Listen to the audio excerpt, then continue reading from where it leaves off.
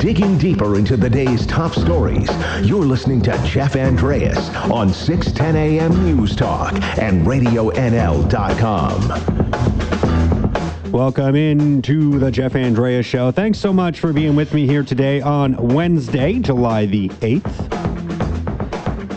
Coming up on today's show, I'm going to be joined by the chair of the Kamloops Center for the Arts Society to talk about where things are in relation to the Kamloops Center for the Arts project. Of course, a referendum was set for April 4th, but the pandemic threw a wrench in that plan.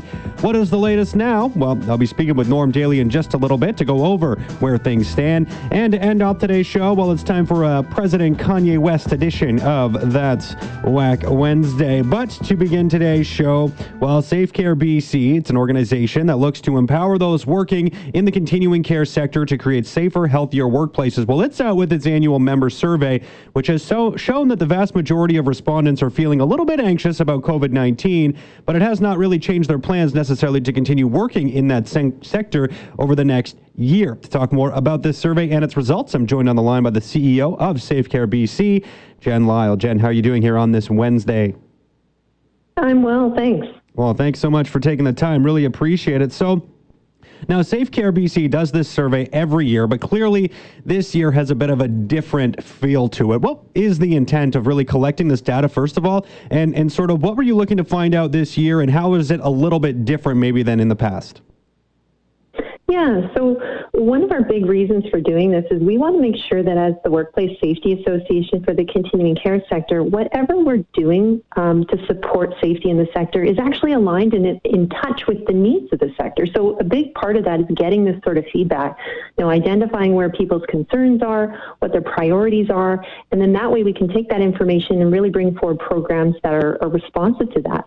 The big difference, obviously, with this year is the fact that we're doing this survey in the middle of a pandemic. And we know from some of our other outreach initiatives that, things around anxiety, around burnout, people wondering whether they're even going to continue working in the sector, these are all concerns, and there's direct linkages between those concerns back to workplace safety. So we wanted to make sure that we were including those questions in the survey when we sent it out this year.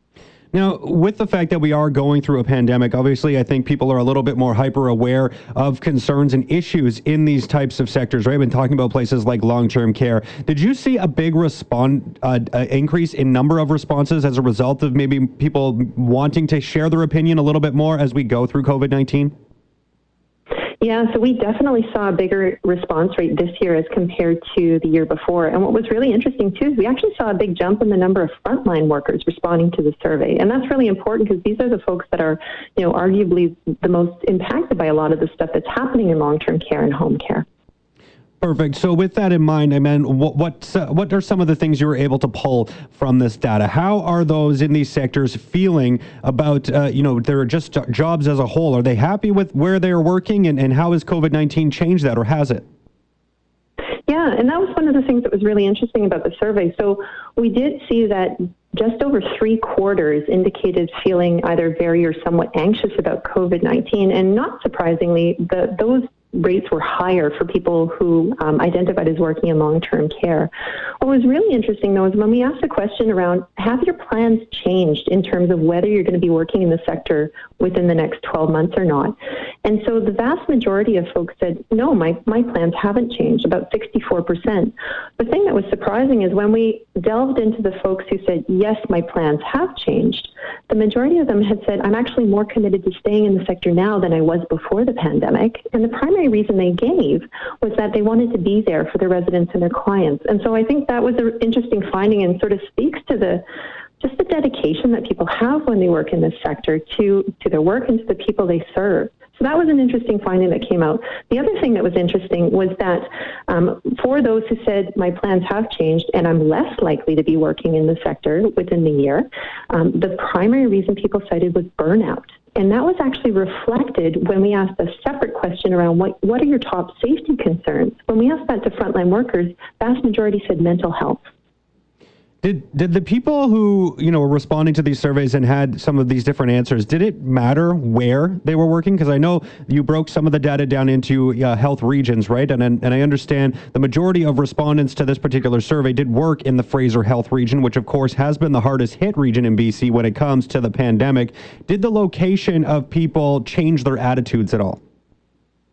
Yeah, it's a good question. And I think what we saw is that there was a fair bit of consistency in terms of the results. And I think that matches with the outreach the findings that we've had with some of our outreach as well. Like, it doesn't matter whether you work in Interior Health or if you work in Fraser Health.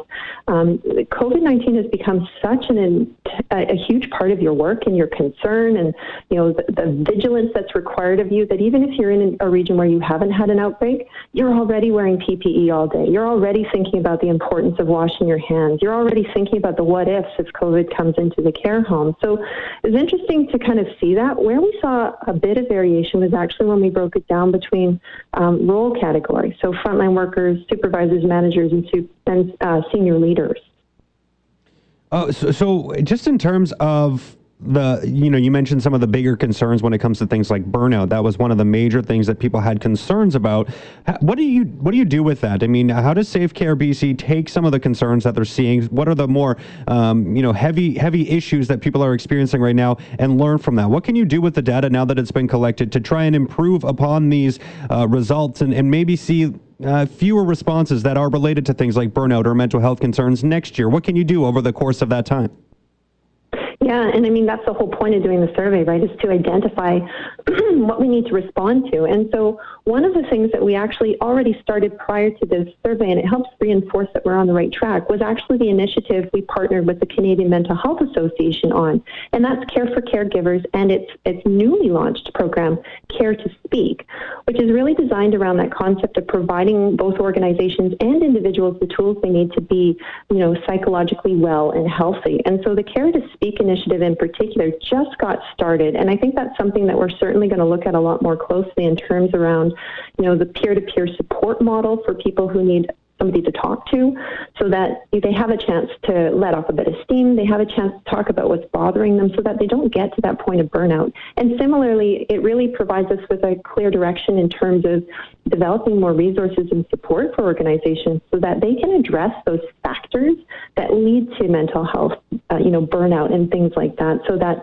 we're making sure that we're getting and intervening before people get to that point of saying, I can't do this job anymore. Mm-hmm, yeah. And now, Jen, I guess with that in mind, what's the plan here moving forward for you guys? I mean, can you start any new initiatives as a result, or is this more maybe about promoting some of the programs that are already out there to make sure that people are getting that care that they need if they are struggling with their positions in long-term care or if they're on the front lines? What is this more about? Do you need to come up with new programs, or is it about promoting things that are already in existence? Is it a bit of mix of both? It's both. So for one thing, and going a bit into the survey a bit more, we got some good feedback in terms of how we can change how we deliver our programs too. And so for us, really what it means is we're looking at the programs we currently offer. We're looking at what we need to double down on and what we need to perhaps look at changing in terms of how we deliver it. So there'll be a few new initiatives that come out of this, but I think the whole point with us right now is that we've got this great feedback, and it's now our turn to use it and make sure that we're responding to the needs of the sector. Was there anything as you went through the data that you collected that surprised you? Was there anything that stood out maybe that you weren't expecting? Yeah, well, definitely that piece around people's intention to stay. I mean, that was a surprising data point for us, for sure.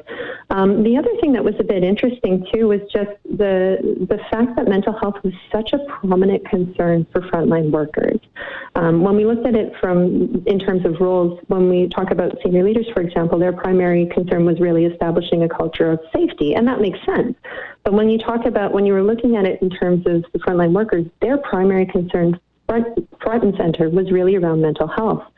And so for us, that was an interesting finding, and I think in some ways it aligns with what we're seeing coming out in terms of the research around, what nurses are experiencing and the feedback we're getting from people who are working in the sector right now. So that was an interesting data point that came out of this initiative as well. Right on. Well, I think there are a number of interesting points to take out of this survey, and definitely worth, I think, anyone who is listening to maybe just take a look at it a little bit more in depth too moving forward, because we obviously didn't get to cover all of it here today. But anything else that you want to add, Jen, before I let you go? Anything that you wanted to highlight that we haven't touched on yet? Yeah, I think the other thing that was really just quite interesting was just the fact that the people who responded to the survey were by and large really happy with what we've been doing so far in our pandemic response. And that's something that you never know until you ask the question. But the thing that I thought was quite interesting, and I know that we've had a chance to talk about this with NL Radio before, was just the larger impact of Operation Protect.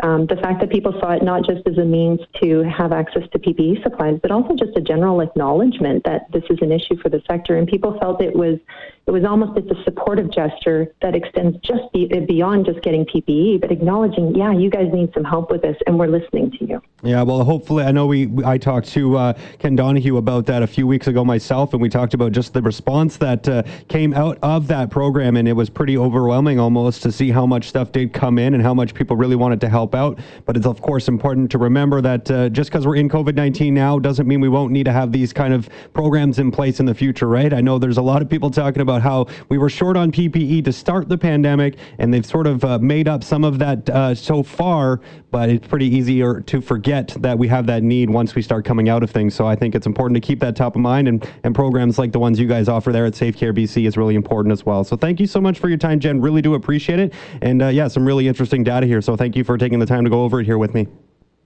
Thanks for having me. Awesome. There is the CEO of Safe Care BC, Jen Lyle. And again, I do encourage people to go check out that survey as well. If you have a few minutes to do so, there's definitely some interesting data to check out just about how workers are feeling about their jobs here as we go through COVID-19. All right, well, I have to take a quick break here, but when I come back, I'm going to be talking with the chair of the Kamloops Centre for the Arts Society. Of course, that project had a lot of momentum here to kick off the early part of 2020. COVID-19 then hit, and well, everything kind of had to be put on hold. What's the latest there? Well, we'll fill you in just a little bit, and the Jeff Andrea Show will be back after this. The voice of your community. Radio NL 610 AM News Talk and RadioNL.com. Here's Jeff Andreas. Welcome back to the Jeff Andrea Show. Thanks for being with me here on Wednesday, July 8th. When the pandemic hit in March, we were just weeks away from a referendum for a Kamloops Centre for the Arts. Of course, the vote was initially postponed and then, well, basically just put permanently on hold thanks to COVID-19. Well, what's the latest with the project? Is it now a complete afterthought? Well, I'm joined now by the chair of the Kamloops Centre for the Arts Society, Norman Daly. Norm, how you doing here today? I'm doing well, thank you. So what's happening here right now? I mean, you guys are trying to sort of keep this project top of mind despite the fact that it's really in a big holding pattern at this stage of the game. Yeah, I mean, what we've talked about is that we've pressed pause on the project. Obviously, there's a lot going on in the world. There's a lot of people in Kamloops, financially and personally are being affected by this crisis. And I think that it's not top of mind necessarily for people today, but we want to, keep moving forward with the society and revisit it at an appropriate time. So what is happening with the society right now? I know you guys were, doing some good work in terms of signing up new members and getting some donations through that society itself. What's happening there? Has things really slowed down lately? And are you still kind of trying to build momentum through that society? Really, we are meeting monthly still. We're talking about what opportunities we have and when would there be an opportunity to move forward. I think that's quite a ways away yet. We're trying to engage with the membership because we did get over 5,000 people signed up as members, and we're trying to engage with them and kind of asking them what do they see the purpose of the society, and if there's some things that they'd like us to work on. We have a bit of a survey going out with our newsletter that came out yesterday, and just waiting and seeing if there will be an opportunity to move this project forward again. Maybe just for those listening, how do they go about taking that survey? Is it only for members? Can anyone take it? It's really in the membership newsletter that we sent out the other day, so I don't know that we're actually taking members now, so it'd be really just the membership base that we had historically. Okay, perfect. And, what's the latest, I guess, just in terms of all the work that has been done, right? I know there was, the drawings that have been put out, and we saw the business case that was being approved by council. Is all of that sort of dead in the water right now? Well, it is, and it's quite disappointing on that side that there was a lot of work and effort that has gone into this, but obviously that has to be tempered with what's going on in the world. So, I think in the short term, there's a potential to resurrect a lot of the work that was done before it maybe doesn't have the meaning that it did 6 months ago. But really, it's the time factor of when this can be resurrected that will determine that. I mean, this is a project that had the full support of council, and it looked like it had a lot of momentum heading into that March referendum, or April, I believe it was April, when it was supposed to take place. Is there a fear that this project just won't have the backing that it did at that time? I mean, obviously the world has changed with COVID-19. The financial situation with the city is going to look a lot different than it did 6 months ago. Is there a fear that maybe this project just won't have the same support that it did to start 2020? Well, I think that I'm actually more optimistic that it will maintain the support. I think we had a lot of momentum. We had a lot of buy-in by the community. People were understanding what the project was. People were knowledgeable. I feel a lot more knowledgeable this time about what we're planning to do and trying to do. I mean, that said, there are so many unanswerable questions at this point in time. When can we gather again? What will the new normal be? So, until we get a bit more information on those questions that we can't answer today, I think it's going to be hard to just decide exactly if and when we can move forward. Now, have you talked to council at all about this project, or is that something that's kind of those conversations maybe have just been shelved for a little bit? Well, I mean, we've had the discussion. I mean, they came back to us because obviously the referendum was postponed originally, and we just suggested to council to request Elections BC to cancel it. We didn't feel that it was an appropriate time. Even if we're coming out of the COVID crisis in the next few months, that it was probably not the appropriate time to bring this to the community again. So we did have that conversation that we just felt it wasn't the right time to be working on it. Have you had that chat? I mean, just in response to that, did you guys look at any potential dates as to when something could move forward? I mean, it's really hard to say, obviously, as we go through this pandemic and this COVID-19 world, but did you even maybe just look at some preliminary targets? Like, if we get a vaccine to kick off the year in January, maybe this is something that could be looked at for next summer. Have you had any of those kind of preliminary talks? No, we think that that's just too premature. Obviously, everybody has an idea of I'd like to watch the Blazers this fall, but will I be able to? So, I mean, until we get some certainty about group gatherings and those things, I just don't think we can even determine any timelines. Okay. Yeah, it's pretty disappointing. I guess just how are you feeling as someone who's been a big part of this project? And we're probably really excited to see that referendum go ahead. And, we didn't know for sure you would get the community support, but from everyone I had talked to, it sounded like that was probably going to be the case. I mean, just what is your disappointment level given all the work you put in and the fact that it had to end so abruptly? Well, obviously there's disappointment, but with people having their business closed and people in the community not being able to work, and the struggles that people are having with health issues and mental health issues around this whole thing, it's got to be tempered by that. So I can be disappointed, but I think that'd be a selfish disappointment. I mean, we got to get our community strong. We got to help those businesses that have been affected. We have to help the arts community and just all the members of our community to get back to a good space, and that's way more important than any disappointment I might have. And just to follow that up too, I mean, what is the need? I mean, we've talked about this before. Every time I think you and I have chatted about this project, just how much something like this is really needed in our community. We see a lot of the arts sector in our community, not necessarily having the proper facilities that they would like, or that they could really need to promote themselves and put on proper productions. I mean, how needed is an arts center here for the city of Kamloops, do you think? I mean, it's a tremendous need. I think our business case clearly showed it. All of the various studies that have come out by the city has done over the last number of years. Sagebrush Theatre, is a facility that is booked virtually every prime date of the year. There's way over capacity and way over demands and need for facilities. That's just one example. There's a lot of other areas in the community where facilities aren't being able to be used because of insurance issues and licensing issues, age of facilities and things like that. So there is way more demand for capacity for the arts than there is supply of venues. And just there, I mean, it sounded mostly like you were referring to what's happening here locally and local organizations and their ability to use these kinds of things. But how do you think this would have meant in terms of being able to bring stuff to the community, right? Some bigger acts that maybe would pass Kamloops over and go to somewhere like Kelowna where they have those types of facilities.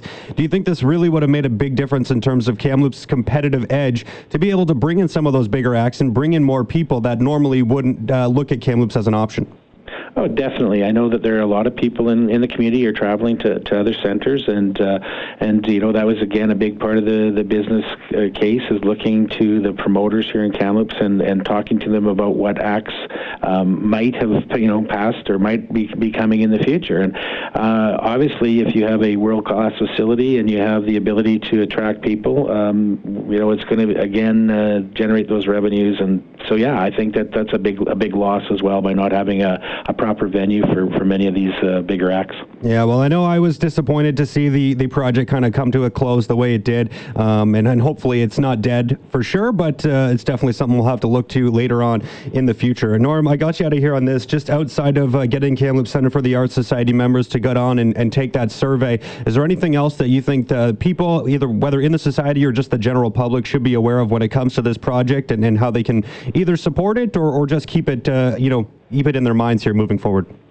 Well, I think that, keep looking to our website, and obviously the members are going to get newsletters, and maybe we'll to find a way to distribute those a little wider, but they will be available on the website as well. Just keep it top of mind, and, really we're going to be looking for the community to tell us it's time to move it forward. So if you think it's time, let us know. Awesome. Well, thanks so much for the time here, Norm. Really appreciate it. Thanks so much, Jeff.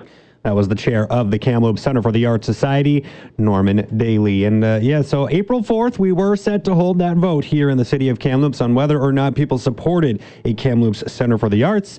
We were just weeks away from that taking place before, COVID-19 came and decided to throw a wrench in all of those plans. So unfortunately, didn't get to have it here this year. Referendum definitely will not be happening in 2020. I can't see any way that would happen. Of course, it has been permanently postponed for the time being, and we'll see if and when a vaccine is created for this. Maybe then at that point, there'll be a little bit more discussion about restarting this project and restarting the process that it took to get to where it was, because we're going to have to go through some of that same work once again. Things like that business case that Norm was talking about that just don't necessarily have the same relevance as we look ahead to when a new referendum may take place. So some work is definitely ahead on this project. It is still something I think a lot of people want, but of course, when it comes to how we deal with things in a pandemic, I mean, it's all a little bit different. I mean, you just got to look at the deficit here that was announced today by the government, more than $300 billion. So, I mean, this is definitely going to have an impact on how people feel about these types of construction projects. Are they viable? Are they something that taxpayers want to deal with at this point in time? It's not a question that I obviously can answer for you at this point. And that's why there'll be another referendum at some point, I am certain. All right, well, I got to take a quick break here, but when I come back, well, are we going to have a new president in 2020? Could it be Kanye West? We'll talk a little bit about that after this, so stick around, and more Jeff Andrea Show coming up. Your opinion. Call or text 250-374-5345. Find us on Facebook or on Twitter at Radio NL News. This is Jeff Andreas on RadioNL.com. Welcome back to the Jeff Andrea Show. Thanks for being with me here on July the 8th. It is Wednesday, the middle of the week, hump day, if you will. It all goes downhill from here, both in the week and on this show. It is time for That's Whack Wednesday. It's That's Whack Wednesday. Hair whack. This is here whack. His foot stands whack. The way that he talks, whack. Now, today I want to talk about the weird and wacky when it comes to presidential candidates on the weekend. Rapper Kanye West announced on Twitter that he was going to be putting his name forward to be what some would consider the most powerful man in the world. Oh, that is whack. Yeah, his tweet said, "We must now realize the promise of America by trusting God, unifying our vision, and building our future. I am running for president of the United States, hashtag 2020 vision." And he has now said that he will be running under the party banner of, get this, no, I'm not making this up, the birthday party. Now, Kanye isn't the first celebrity to say he wants to be president, and well, I don't have to look any further than the guy that's currently in office. God bless the United States. And other examples, I mean, when the pandemic first hit, there was that documentary series that was seemingly watched by just about everybody on Netflix, The Tiger King. And in 2016, well, the star of that show, Joe Exotic, actually ran for president as well. I am not cutting my hair. I'm not changing the way I dress. I refuse to wear a suit. I am gay. I've had 2 boyfriends most of my life. And don't forget, I am now stepping my foot in the ring to run for president. So this move is far from unprecedented, but let's be real. The whole idea of these characters ever getting into office is still, quite frankly, now, Kanye should clearly not be taken seriously. I mean, I don't know when the last time anyone took anything Kanye did seriously, but it's a pretty easy statement to make. However, after 2016, it's hard to just throw his name completely out the window and disregard the fact that he has put his name forward at all. At least when it comes to Kanye, though, he is a little bit late to the party. Yeah, the 2020 presidential election is obviously still several months away, but in American politics, that's not a very long time. And in fact, those who want to run must file certain forms by specific dates, and West has already missed the deadline in some places. According to several reports, it's already too late for West to register as an independent candidate for the president in Texas, Indiana, North Carolina, and New Mexico. Now, of course, those are only 4 out of 50 states, but 2 of those are among the most important in an election, and there are a number of other locations where the opportunity to apply must also be taken soon, as that deadline to apply will soon pass. But you can't tell them that it's already too late. Trust me, I tried to let Kanye know, and this is what he had to say. You can't tell me nothing.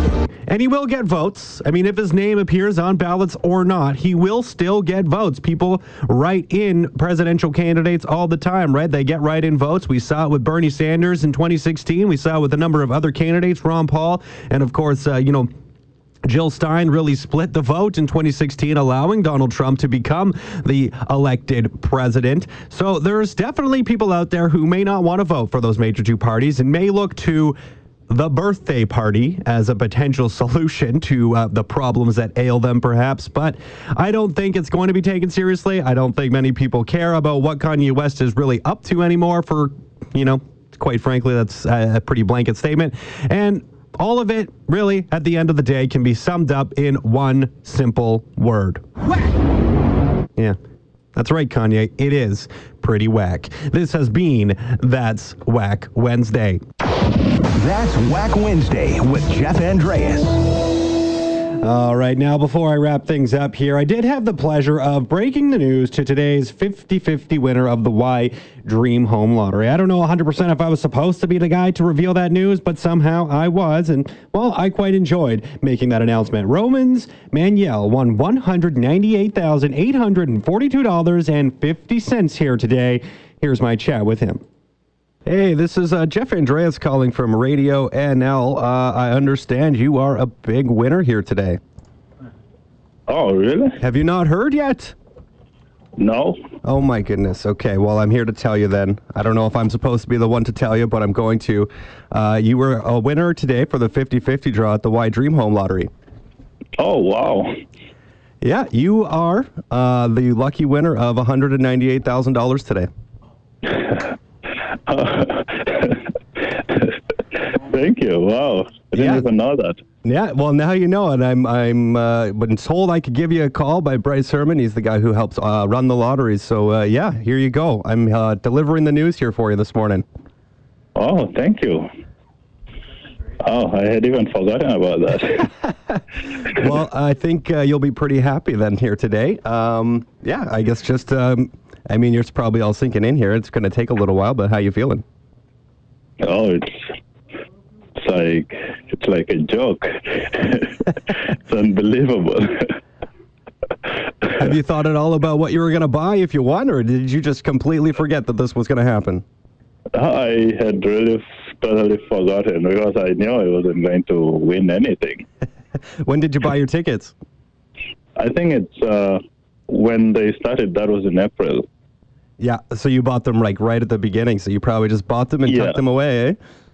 Yeah, and I saw like the 8th of July was like a century away. Well, it's here, and yeah, I've been told Romans Manuel, you are the winner today of $198,000. Wow, thank you. Well, best of luck, and I guess, before I do let you go, if there was one thing you would buy yourself to celebrate here today, what would it be? No, I think I'll just clear my payment for my car that I got recently. There you go. That'll be nice. No more car payments. Yeah, no more financing. Right on. All right, well, again, congratulations, and let it all sink in, and we'll talk again, okay? All right. All right, bye-bye.